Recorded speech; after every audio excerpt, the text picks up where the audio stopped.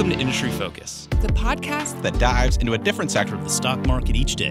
I'm your host, Emily Flippen. I'm Jason Moser. I'm Nick Seipel. I'm Dylan Lewis. And today we're talking financials. Today we're talking consumer goods. Wild Card Wednesday. And we're talking energy. And today we're talking tech.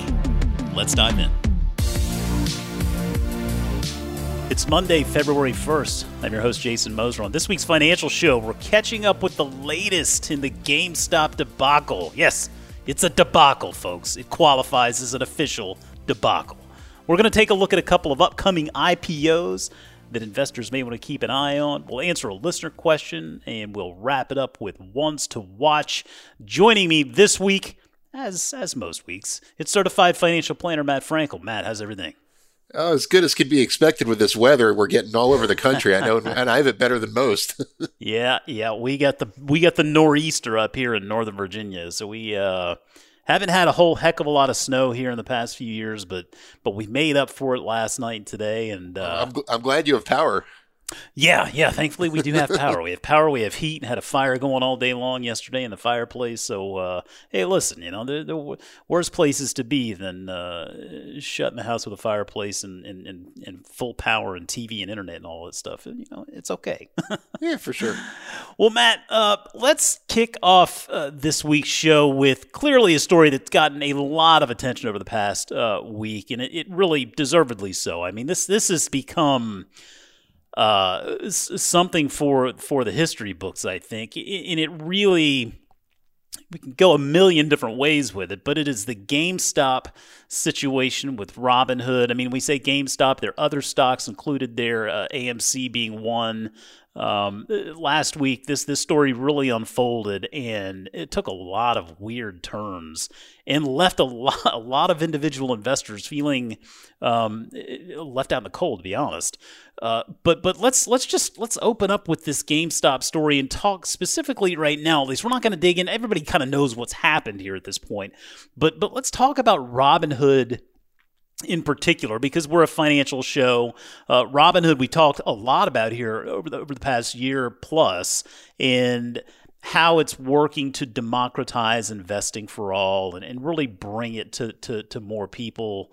And while I think you and I would both agree that is a very admirable mission and something we can get behind, I mean, it also comes at a cost. And the way that Robinhood's business model is set up, we're starting to see the vulnerabilities there, and it is certainly playing out. I got to imagine their leadership has a few more gray hairs today than they did a week ago.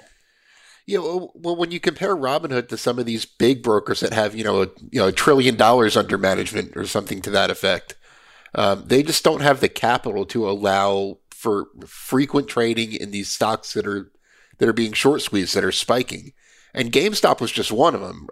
At one point Friday, I think Robinhood put out a list of 50 stocks that it was restricting. And Starbucks was on that list, man. General Motors was. I mean, that just seemed a little bit out there. Maybe that was a faulty AI. I don't know, but they've backed off a little bit. But on some of the high volatility stocks, it's like GameStop, you're still limited to 4 shares. I mean, Jason tried to buy 5 before the show and he couldn't do it. Not true. But they're still limiting some of these high volatility stocks, and the reason they gave, it kind of makes sense to a degree. Their clearinghouse makes them keep a certain amount of capital just to cover the what ifs. There's a line from Ocean's 11 that I remember that casino has to hold in reserve enough money to cover every chip played on its floor. So it's a similar type of situation here. Not calling Robinhood a casino, although a lot of people treat it like it's a casino. Yeah, it feels like one right now. But it's a similar situation. They have to have enough money, because when you make a trade, it takes a few days for that trade to settle, and there's money moving around. If someone moves in and out of a GameStop position, 10 times in a day, that's a lot of money they're waiting days for it to settle. So it really creates a capital problem of money being able to move around and cover potential losses in the in-between time when shares are moving from one place to another. So long story short, Robinhood said, whoa, this is kind of getting out of hand. We need to bring in some new capital and limit the trading on some of these stocks. I know they raised $1 billion last week. I think I read a little over $2 billion today or maybe it was over the weekend, but they raised a few $1 billion more of capital that allowed them to kind of back off some of their trading restrictions. But they're not comfortable raising it beyond the levels that they're at right now. Like I said, 4 shares of GameStop. They're up to 75 shares of AMC. It was 1 at one point, which AMC is not an expensive stock. So if I wanted to invest in that, you told me I could buy 1 share for $14. You know, like why? Why would I do that? Yeah. So people on Robinhood's platform, Robinhood has millions of customers. They're a big platform right now. They are considered kind of a smaller player because their average account balance skews lower. They're like newer investors, a few $100s in your account, as opposed to like 6-figure 401ks and IRAs and stuff like that. So the Robinhood is considered kind of a smaller player, but they have millions of customers. And these millions of customers are not happy that they're being told what they can and cannot buy at any given time. That's really the issue. It's not that everyone on Robinhood wants to buy 100 shares of GameStop. I'm not generalizing Robinhood investors like that. But the point that like Dave Portnoy is making, and I think Mark Cuban said the same thing, that people should be able to make their own decisions. And they need a platform that can accommodate that. And that's why you're seeing a lot of blowback on that. Yeah, and I mean, I think you're right. I think that generally speaking, most people just want to be able to say, listen, I want to be able to make that choice. I mean, whether it's going out after a snowstorm or, shoot, man, you can go back and talk about all these lockdowns. I mean, that's part of the argument that a lot of people made is, listen, I just want to have the choice to be able to make my own decision. And I think that you're right there. And I think I'm glad that you brought up Robinhood's capital position and the capital requirements that exist for brokerages, because the easy out here, the easy conversation is to say that they are just screwing the individual investor. Period. End of story. That's what they're doing because they're afraid that they may be put between a rock and a hard place.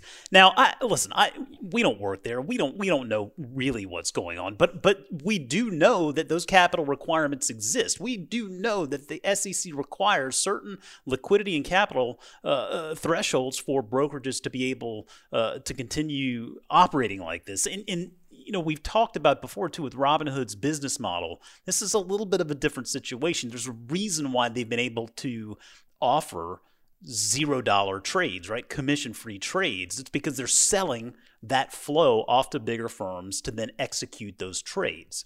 And when you look at some of those bigger firms, you start to connect the dots and you recognize that there could potentially be a conflict of interest. And then that's where this really, I think, that narrative then really gets out of Robinhood's control. I feel like I feel like Robinhood was caught flat-footed here. I feel like this is a situation they probably never anticipated. I feel like they were clearly unprepared for it financially and otherwise. That has a lot to do with it.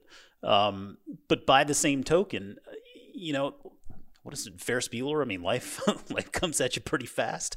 This came to them pretty fast, and the internet has obviously changed everything. It ultimately makes things a level playing field. We're going to have to see our system adapt and evolve because if you think this won't happen again, I would beg to differ. Well, I'd make 2 points first, and then I'd say something about what's causing all this. First of all, what you're saying is called payment for order flow. That's how Robinhood makes their money. They're not the only one to do that. In fact, the only brokers I know that don't do that are Fidelity and Vanguard. I know TD Ameritrade makes a lot of money on its order flow. I know pretty much everyone makes money on order flow. That's standard practice for routing your orders to one market maker or another. They're also not the only ones who put restrictions on trading, but they were kind of the most restrictive. TD Ameritrade, the one I use, they put restrictions on a lot of the higher volatility stocks. I use them as well. I went to the site and looked to see if they had any language in there. And it was very clear. They said, listen, from time to time, we may have to do this. It's for everyone's protection. That's right. I look at this and I feel like, listen, I understand people's frustration with Robinhood, but yeah, this isn't necessarily a Robinhood specific thing. No, their platform, one, it skews toward traders rather than investors. And number two, their restrictions were the most restrictive, not to get repetitive with that statement. But really what is doing this, you're seeing a lot of smaller investors trade at high frequencies in a very coordinated manner. And the zero commission trading really is what's enabling this. There's no friction in the system. If I want to buy and sell 10 shares of Amazon right now 50 times, there's no reason I can't do that in rapid succession at very little risk or very little cost. There's no friction there. If a trade even cost like $1, people would think twice before moving in and out of stocks so quickly. But the zero commission trading has really made it possible for smaller investors to really pool their resources together and create these kind of short squeezes. Because back when it was standard practice to, $9.99 trading commissions, that wouldn't have been a thing. So they've eliminated the friction in the trading process, and that's what's really enabled this. And this is the first time we're really seeing it play out in this kind of coordinated manner. But like you said, now that we know it's possible, it would be silly to assume it's going to be the last. Yeah, well, I mean, I've never bothered with shorting personally. I can tell you this is just one more reason why I don't think I really have any desire to mess with it. Let's talk a little bit about the after effects here, because clearly a lot of Robinhood account holders are up in arms. They feel like they have been left hanging, and whether that's the case or not, there are other platforms out there that are picking up a little bit of that traffic that is leaving Robinhood's platform. And I was looking at, I follow Kate Rooney, CNBC's Kate Rooney on Twitter, and I'd recommend you follow her if you're interested in fintech and stuff like that. She's at KR00NEY. But she had a tweet up here that was showing that Square Cash App has been seeing a very large influx of those leaving the Robinhood platform and going elsewhere, someplace where they feel like maybe there's a little bit greater trust factor. Another name on there, and someone we've heard a lot from here recently is SoFi, right? SoFi picking up a lot of that excess traffic as well. Well, they have a trading app. A lot of people don't know that. They're much better known for their lending, their student loans, their personal loans, things like that. But a more recent part of their business, they have a trading app that's really geared toward millennials. It's really an ideal Robinhood competitor. Now, there are some things that Robinhood does that SoFi invests. It's called SoFi Active Investing. I think it's the official name. But there are some things Robinhood does that SoFi can't do, like options trading, for example, right now. It's not set up to do that. But it'll let you buy fractional shares. It's very millennial focused. It's very community focused, meaning it gives, like, you could follow other investors' moves and things like that. It's really, the things that appeal to the trader crowd. And it's being taken public by a SPAC, IPOE, one of Chamath's SPACs. And it's the only, Chamath has a huge amount of influence over investors right now. There are a lot of investors waiting to see what his next move is. I have noticed that. So the fact that this is the only trading app or trading platform that has a direct connection to Chamath is a big deal. And I mean, the stock IPOE, we've known they're taking SoFi public for a few weeks. We've talked about it a few times on the show. The stock's up 32% since Thursday, on no real news other than the fact that Robinhood traders are upset. and a lot of them are conceivably looking for another place to go. And it's really significant that Robinhood put restrictions on today, because it shows that wasn't just a one-time thing, that they're having to be careful right now until this whole thing dies down, which, a lot of Robinhood investors could have lived with it if it was like, okay, you can't trade GameStop on Friday afternoon. But when it extends into the next week, then it, the likelihood of people trying to switch is getting higher. Yep. Yeah, that's right. Before we move on from this, because I'm certain we could probably talk about it next week as well, so we won't beat a dead horse here. I'd be curious to know, just from your perspective, I think toward the end of last week, really the conversation was less a question and more a statement that Robinhood will never make it past this. And I tend to look at situations like this and take a little bit more of a a little bit more of a moderate approach. I mean, I think that they could certainly make it through. And it does seem like they have raised some more money here recently as well to help deal with this. I mean, I've never been a Robinhood account holder. I never will, simply because I don't need it. But there are still plenty of folks who use that platform, and it feels like they are giving this its due attention. And it feels to me, at least, like part of this is them looking out for their account holders to an extent. Do you think Robinhood is able to come out on the other side of this and keep growing their business? I think it depends how many customers they actually lose. Robinhood they want their investors, but they really don't want to lose their traders. Like you said, they make payment for order flow. So somebody who's moving in and out of stocks constantly is their bread and butter. But on the other side of it, switching your brokerage is tough. Like we've talked about, why don't more people leave Wells Fargo? Because it's a pain to switch your bank. A similar thing exists here. So it'll kind of be interesting to see how that plays out. They're not a public company, so we don't get too much insight on what's happening behind the scenes.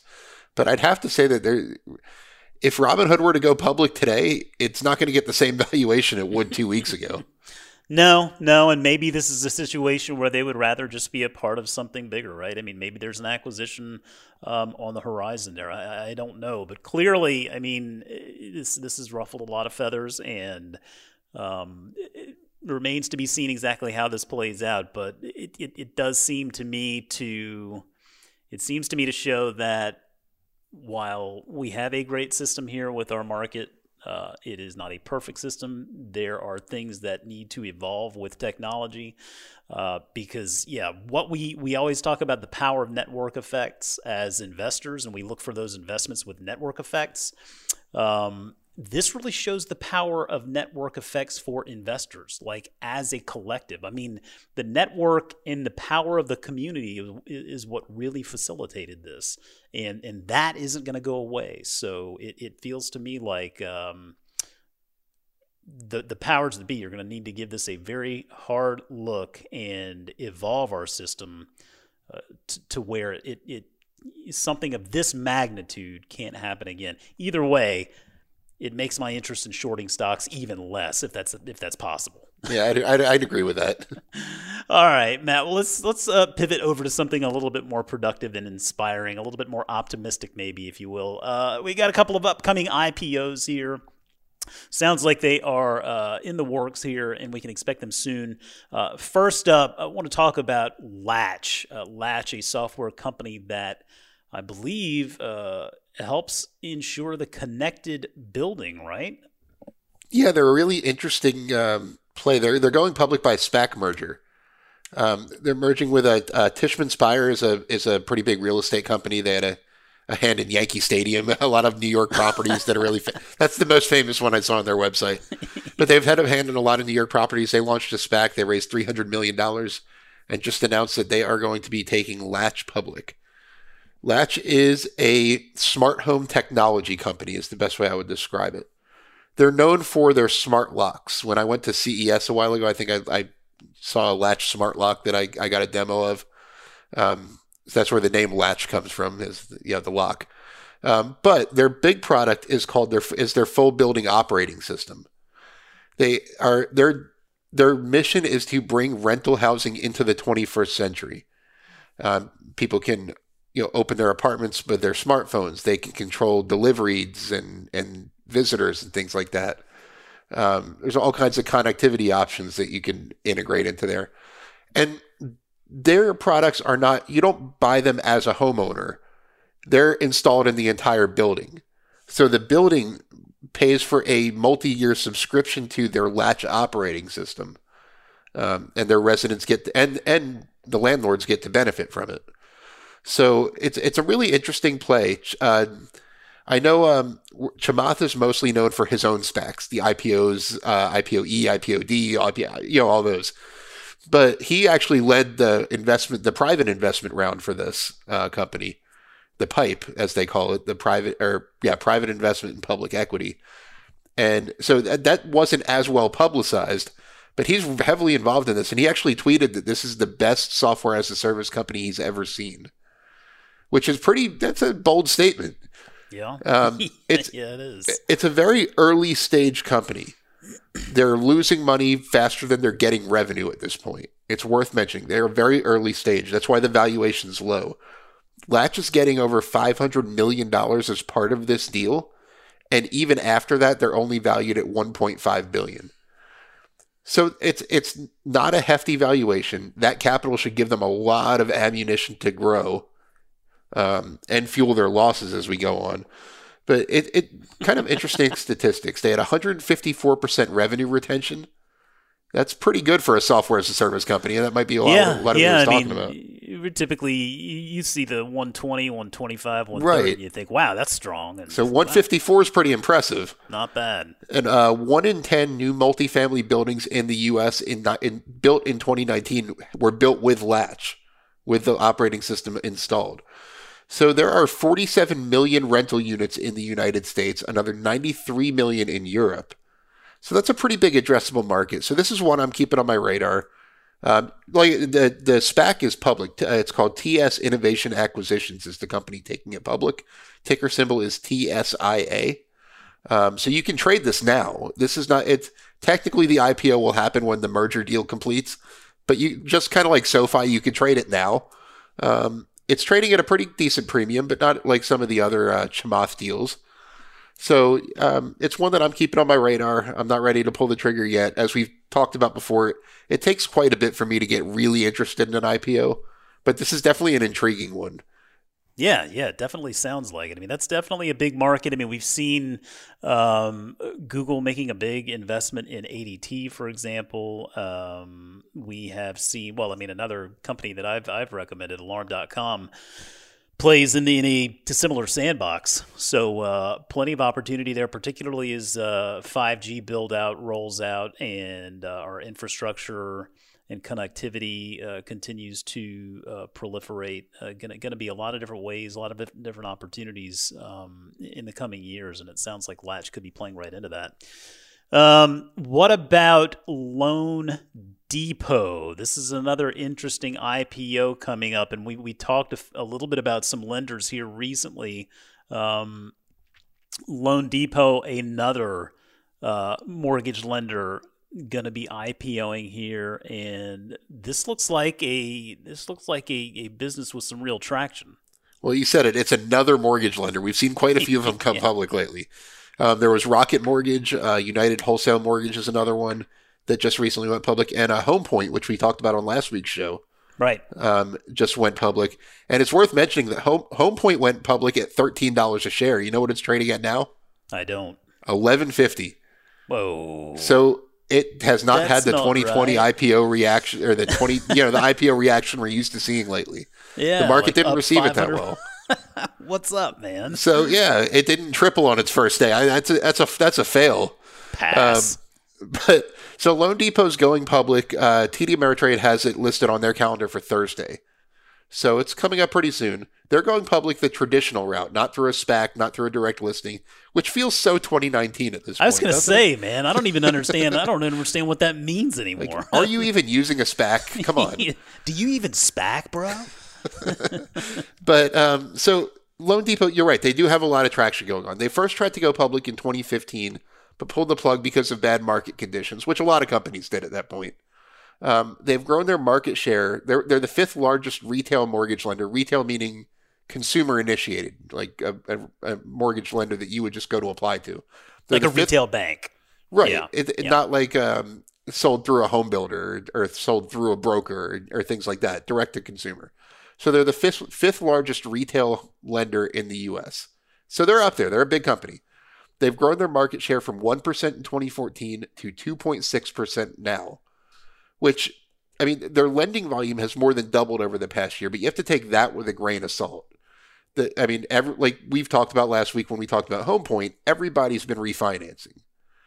You can't judge a mortgage lender based on how much volume they did in 2020 because everybody was refinancing their homes.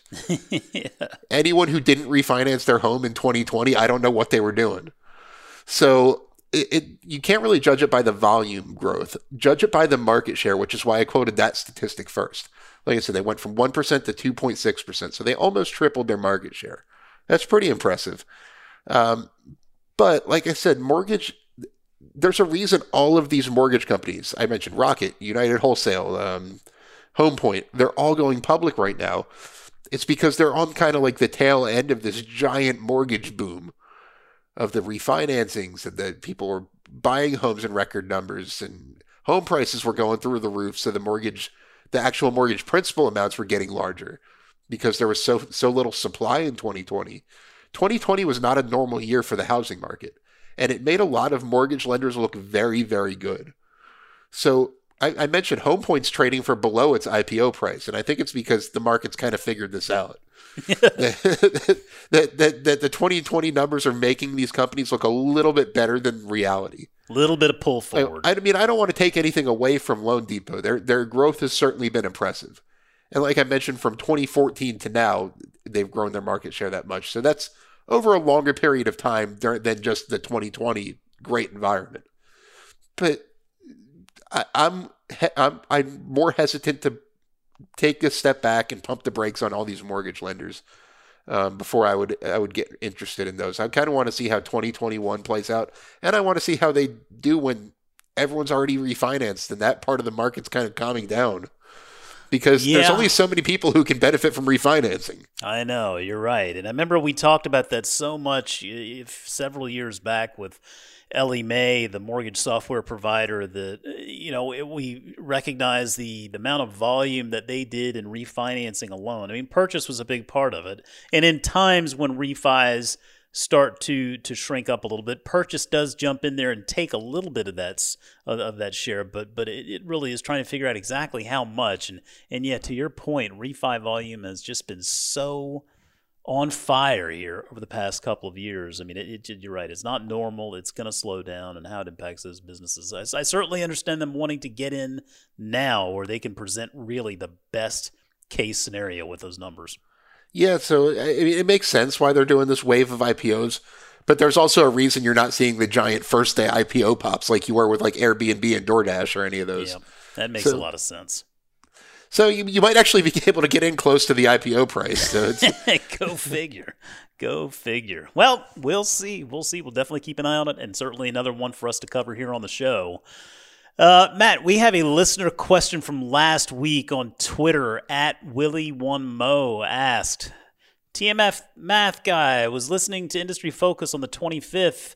How does the direct listing of Coinbase affect existing clients from buying shares? I appreciate you.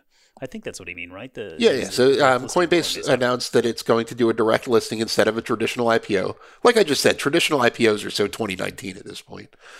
So they're going to directly list, which is a very cost-effective way to go public for companies that don't need to raise capital, which Coinbase really doesn't. They're a very well-capitalized business. We haven't seen all the details, but trust me, they've enough money. So they're going to just list existing shares. An IPO allows a company to sell new shares. An IPO, a company might sell 10 million new shares, and when they sell them, they raise capital to grow the business. Coinbase already has a nice secondary market for its shares, which I'll talk about in a second. But so they're just going to directly list all the shares they had. Palantir recently did this. That's how Slack went public. That's how Spotify went public. It's not unheard of. So the shares will just start to list. The whisper is that they're targeting a $200 share price, which translates to a $50 billion valuation for Coinbase. Wow. Yeah, right? That was my reaction. Sounds a lot.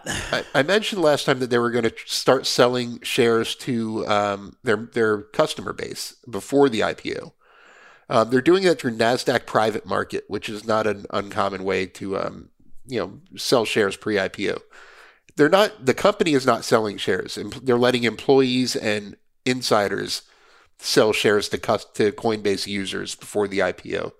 If you're a Coinbase user, you should have gotten an email that said something about from the NASDAQ Private Market facilitating this.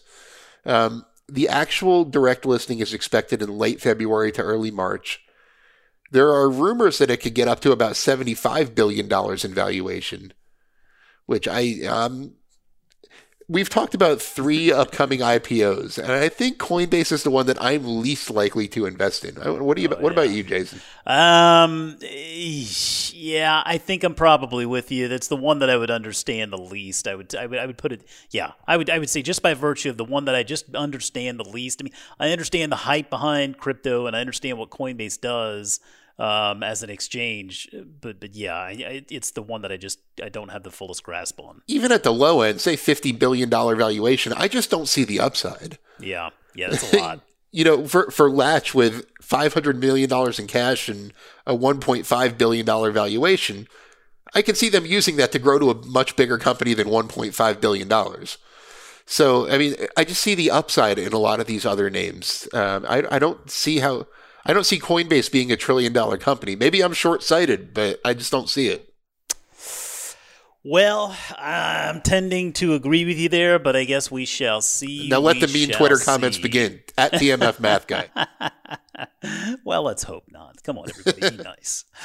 Matt, before we wrap it up, as always, we like to give our listeners a couple of stocks to watch for the coming week. What is your one to watch this week? I'm watching an apartment real estate company called Avalon Bay Communities that reports earnings later this week. Avalon Bay. It sounds like a soap opera. They're actually based right in your neck of the woods. I want to say really? They're in the Alexandria area. Huh. Okay. They're somewhere in the DC area. I know that. But so they primarily own and operate apartment complexes in expensive areas. Think New York City, think Southern California. DC is a big market of theirs, Boston. So there's a lot of fear that those type of places are going to have a mass exodus in this new age of remote work. When someone can work from wherever they want, why are they going to rent a Manhattan apartment, for example, is a big fear. We've seen kind of their numbers trickle down a little bit. Their vacancies have been a little elevated. Their rent collection's been a little low.